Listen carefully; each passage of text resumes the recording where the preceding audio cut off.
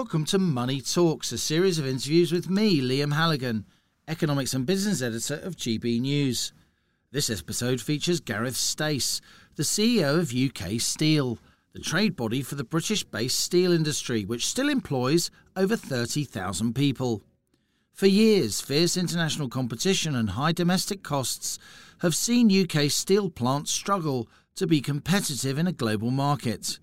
Now the coronavirus pandemic and an increased focus on decarbonisation are bringing the government's strategy towards the steel sector into sharp focus. In 2019, the UK produced 7 million tonnes of steel, but China produced 142 times more. Energy costs, of course, are also key for steel makers and manufacturers in general, who tend to be heavy energy users. And unlike for households, there's no energy price cap for UK firms.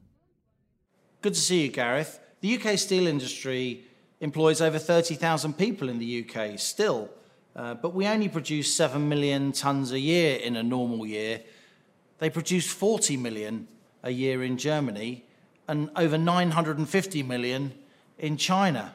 Why is that? The headline news here would be that we don't have an industrial strategy in the UK. Historically, governments of all shades of colour don't set a competitive business environment for foundation sectors like steel really to flourish. And you see that in droves in Germany. They make sure that their energy prices, for example, are really competitive and much lower than ours. And that's what we need here. You know, we're a small country that's just come out of the EU.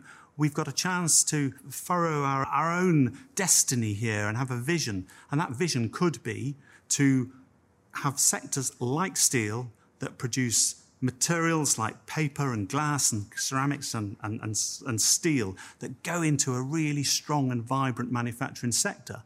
But we haven't had that. And we don't have any indication that this government wants to do that. We do see the Prime Minister talk about high-wage economy and levelling up, and that really would involve steel, but we don't see any detail of that. And we need to before, I think it's too late, before that 7 million tonnes becomes 6, becomes 5, becomes 4, and then we just see us as a sector withering on the vine. And this is the country where they invented how you make steel. How seriously has the steel industry been hit by the 200, 300, 400% rise we've seen in wholesale gas prices? You're obviously a very energy-intensive sector. There's no cap for commercial users of gas and energy as there is for households. What's it doing to the companies that make up your membership? Completely and utterly turning it on its head. Some steel companies have said to me, we feel like we're actually becoming energy price risk managers, not steel makers, because the price is fluctuating so wildly. As you said, Liam, it's gone up so much. It's gone up 10 times since it was last year. But the crucial thing for us here, you know, if everyone was in the same boat, you know, sometimes ministers say, oh, this is a global problem. And whilst it is a global problem, we feel it much more here in the UK. So, for example, last Thursday, we looked at spot prices, and spot prices in the UK were 3 times higher than they were in Germany. But we are also seeing those real crazy spikes in electricity prices in weird times of the day, which means when our members, when the steel producers in the UK see these, they stop production.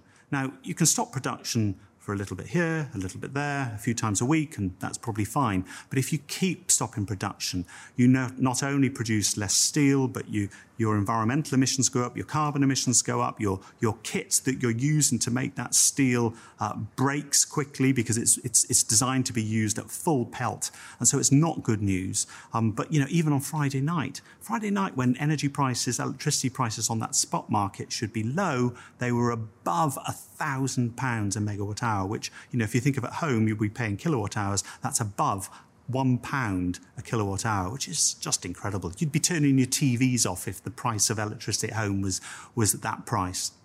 It's true to say, though, isn't it, Gareth, that long before this current energy crisis, UK steelmakers have paid far more for their energy than other countries in the EU. Why is that? And indeed they have. For over 10 years, we've been saying to government, and again, of all colours, not just this Conservative administration, we seem to be paying more for electricity. So 5 years ago, because the governments were not listening to us every year, telling them that this was making us uncompetitive, it was tying our hands behind our backs in terms of the ability to make steel and trade it on the global market, we produced an annual report that we set out this price differential, this price disparity between us and Germany and France. It's always Germany and France we look at so we can see the progression of this. And why is it? Well, it's because of government policy. Government decides that someone's got to pay for transmission charges, capacity charges, carbon charges, renewable charges, all of those charges, and they pile them onto very large energy users like the steel sector. So yes, that's why we see that massive difference between us and Germany. In that report, we set out what that difference is, how uncompetitive it makes us, why those prices are so different, and crucially, we say to government, this is how you could change that, this is how you could solve it, and we set that out in quite some detail, because we wouldn't want government to say, well, it's just too difficult, because it isn't. Every solution that we come up with is a solution that's been tried and tested somewhere in Europe. It doesn't go against WTO rules or state aids, etc. They're all tried and tested methods. And every year we pass this publication to government, and every year whoever's in the Department for Business or in Treasury at the time say, thank you very much. Yes, that's not very good, is it? Oh, it must be very difficult for you. We must look at this. And they do nothing. The last time anyone did anything on this was in 2016. The government's net zero agenda, how is it impacting the steel industry? Is it making your members less competitive? Is it translating into higher energy prices? And a big part of your cost base is the price of energy, right? Oh, yeah, totally. So two things. One, if you think of the price of carbon, that's at its kind of highest level at the moment, so we're paying that. But I'd like to flip this around and say net zero carbon, we're a highly carbon-intensive sector, but we make steel. And when you think of steel as a material, in a modern society such as the UK, everything is either made of steel or made using steel. When we move, as we move further to a net zero carbon world in the UK, this country will not be using less steel, it will be using more steel. All the government scenarios of how we're going to get to net zero carbon in 2040 or 2050 all use more steel. Therefore, what should we do? Because they're using wind turbines, they're using solar, they're using all kinds of renewables, all of which use lots of steel. Yeah, and really high-tech steel as well, lightweighting for automobiles, etc.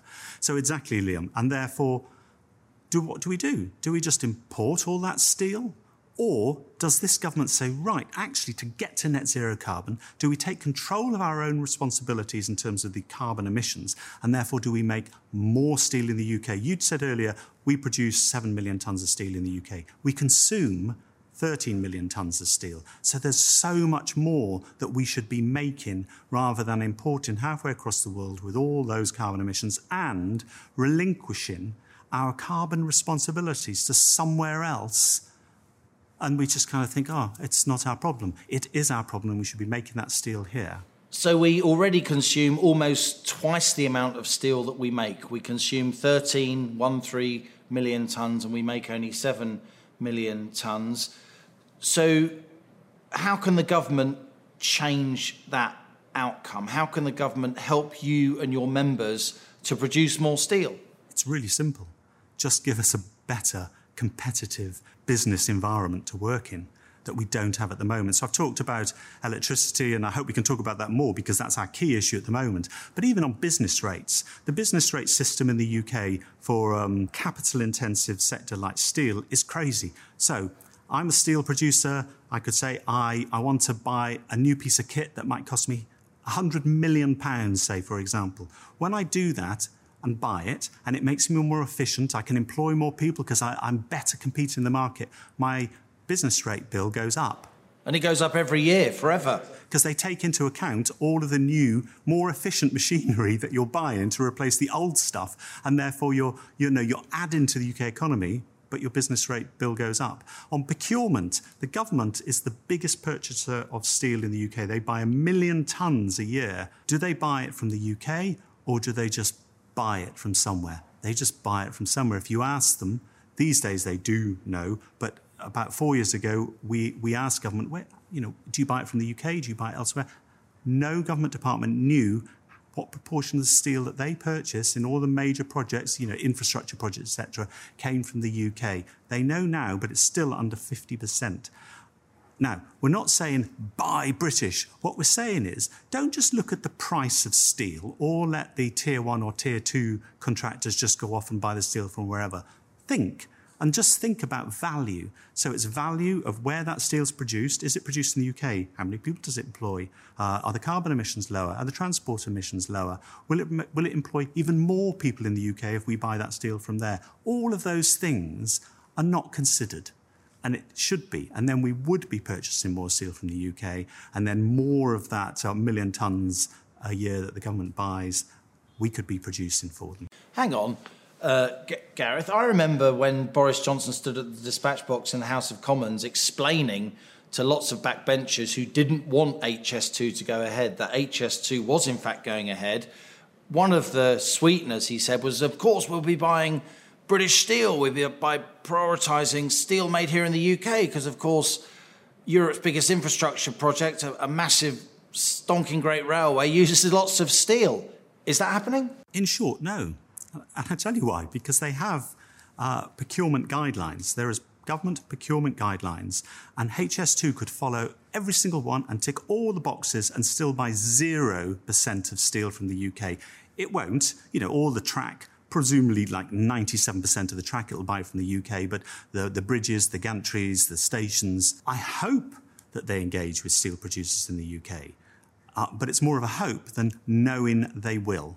That's the key issue. It's letting us know as a sector, in 5 years' time, we will need this amount of steel. It needs to be this grade. It needs to be delivered there. If we have that sort of information, then steel companies in the UK, whether they're big or they're much smaller, can plan for that, can work with those contractors or work with those big projects, and then deliver that steel and that value to those projects. Let's go back to the electricity price.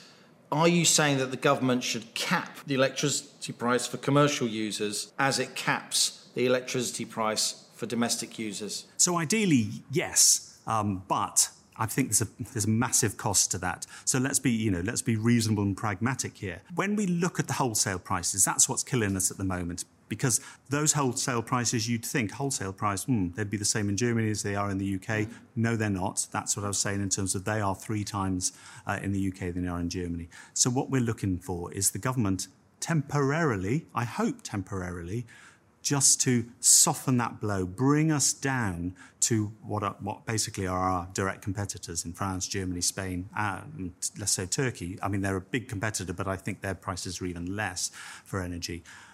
And give us that boost now, because if this crazy prices, if they continue, which, when I'm speaking to a steel company today, tell me that even into Q1, those forward prices are about the same as we're seeing now. So it's not going to go anytime soon when we do hear government ministers saying, don't you worry, by the new year it'll all be fine. That's not what the markets are saying. No. We can see forward markets.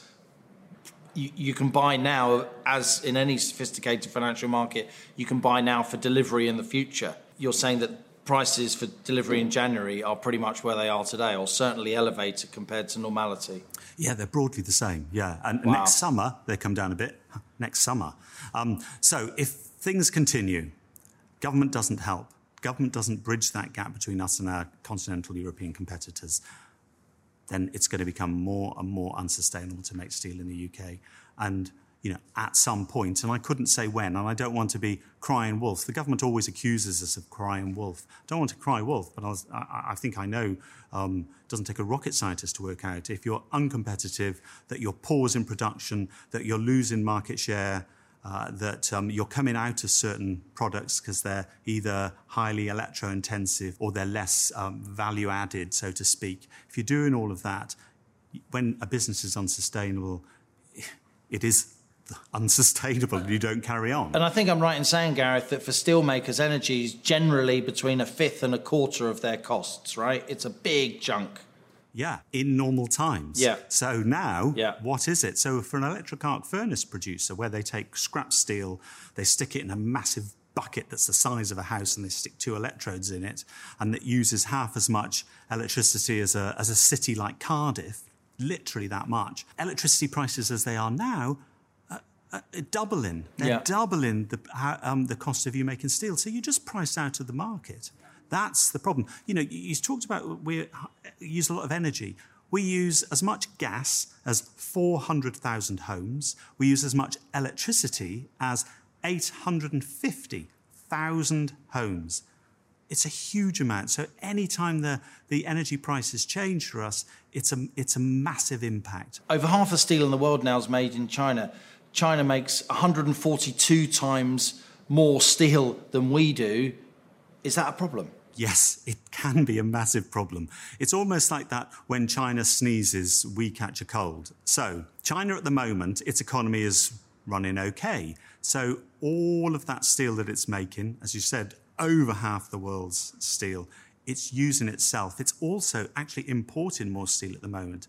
But all you need is just a few, 0.1% of its economy to go down a bit, and suddenly they've got a surplus of, well, I remember in 2015, 2016, it had a surplus of 100 million tons of steel, and it exported it. That hits world markets, prices collapse, high-cost steelmakers like hit us in the UK, we get mullered by that, right? Totally and utterly, because it doesn't matter what it sells it for, and it can flood. And steel travels across the world quickly.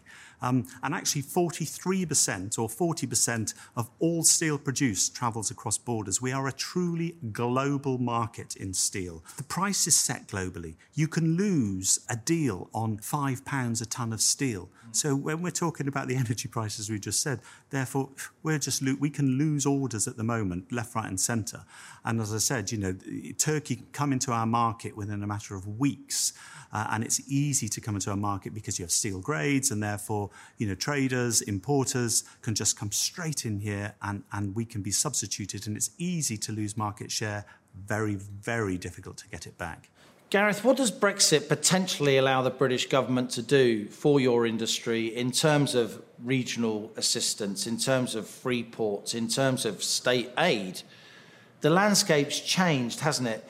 Is the government making use of these post-Brexit freedoms in order to support the steel industry, in your view, adequately? We're not seeing it yet. I'm hugely encouraged by the Prime Minister in his conference speech only a few weeks ago, saying that he wants to level up and he wants a high-wage economy. And I wish I was in the audience. I would have stood up and said, well, you've got it. We're the steel sector. That's exactly what we do. Most of the 31,000 people we employ in the UK are employed in those levelling up areas. And they get pretty decent wages. And they get very decent skilled wages. Work. It's highly skilled. It's well paid. They get paid 45% more in those regions than the average salary in those regions. And therefore, win-win. It's the steel sector. If you want that levelling up high-wage economy, go for the steel sector. And therefore, out of the EU, we're not constrained by EU rules. We're not constrained by state aid rules so much. And we can have a government that if it wants to do something, it can do it. And that's why I tell them with electricity prices or even business rates, you can do all these things. We have the solutions for you. We can work with you. It's the same with net zero. We have an ambition in the steel sector to continue that journey to net zero carbon.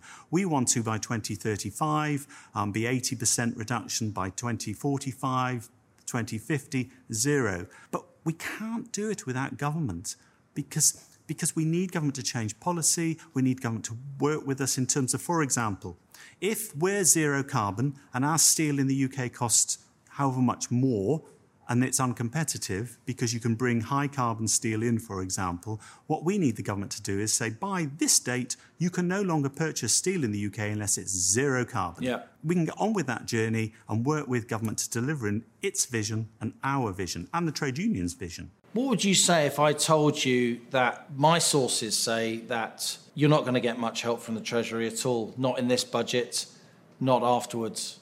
I think it'd be hugely disappointing. I think it would be short-sighted. You've got the sectors here, the foundation sectors, but, from my point of view, the steel sector, a really important sector. There's so much more we could go for, that we consume so much more steel than we make in the UK, and therefore this is your chance. This is your real chance after Brexit to change this economy, to back sectors like steel that feed directly into really important manufacturing sectors like automotive, aerospace, defence even, but construction and transport, other transport. So not to help us means that this isn't a free market. The steel sector would love a free market. The problem that we have is that we have so much government, not so much red tape, but there is that, but government policy that makes it uncompetitive to make steel in the UK. And if it continues to do that, then drip, drip, drip, death by 1,000 cuts, we will lose the steel sector. Not overnight, but just little bits here and there, and suddenly it'll be gone. And the crucial thing about the steel sector is that it's so capital intensive that if a steel plant closes, and there's only 6 steel producers in the UK, if they close, they don't open ever again. They close. So what do you say to the Chancellor before the budget? I say, think about it. Think about that the Prime Minister's vision is levelling up high-wage economy. We do that. Think about the 31,000 people that are employed in our sector, their families, their local communities, what they do for that wider economy. This isn't a political game. This is real people's lives and livelihoods here. And that's what we need to think about. And that's why we need a competitive, vibrant, expanding steel sector with a really good long-term vision going forward, not letting it flounder and die, wither on the vine now because there's not this short-term intervention just to help us for the next few months on electricity prices and ensuring that we have that competitive business environment here in the UK. How about if, for now, temporarily, the government lifted the renewable surcharges and levies that come through in the energy price that your members are desperately trying to cope with? Yeah, and that would be great. Thank you very much. They're not going to do it before COP26, though, right? Because they'll get bad headlines from environmental campaigners. Because what we're asking for is not just ignore that, let us chuck out all the emissions we want. We're saying temporarily to keep us going. Because the flip side, as I was saying, the flip side would be, let's just import all the steel from wherever in the world. Now, and it'll be carbon intensive still, won't it? It'll be much more carbon intensive, likely more carbon intensive. But remember, it's on a boat with the carbon emissions of that boat, and those transport emissions for steel are really quite high as a proportion of the embedded carbon within that steel. Why would you do that when you can make it here in the UK, you can transport it on rail, that our steel plants can work with the manufacturers? You've got that supply chain. We all understand that a good, strong supply chain is a real positive for the economy. To chop off the supply chain right at the beginning in a foundation sector like steel. I'm not an economist, but I surely know that surely is not the right thing to have a strong and vibrant manufacturing sector in the UK. But it's hard to help steel companies indiscriminately, isn't it? I mean, some of them, the steel companies in this country, they're, extremely wealthy Chinese companies, or they're extremely wealthy families of Indian oligarchs with respect. It's difficult, isn't it? Because the ownership of the British steel sector is so varied. Yeah. Out of the 6 steel producers in the UK, only one of them is actually parent company is based in the UK. So you need to give the excuse to these parent companies that if they've got £1 million to invest, that they invest it here in the UK, not in Spain or Germany or India or China. If you could get better returns elsewhere, you'd make that investment elsewhere. Why would you make it here? Final question, Gareth. What could the British steel industry look like in 10 years' time? It currently employs about 30,000 people. We're currently making 7 million tonnes a year.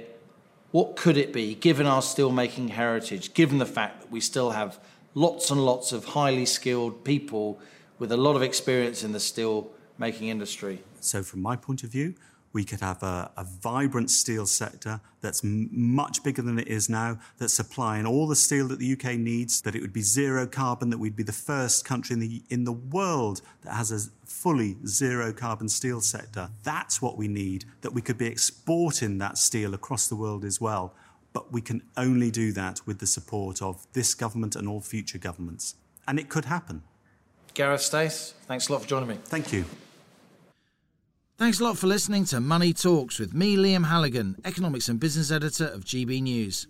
If you've enjoyed this episode, please leave a rating or review on Apple Podcasts, YouTube, or wherever you're listening. Do subscribe to this podcast and also check out my daily television show, On the Money. 1 p.m. Monday to Friday on GB News or via the GB News app.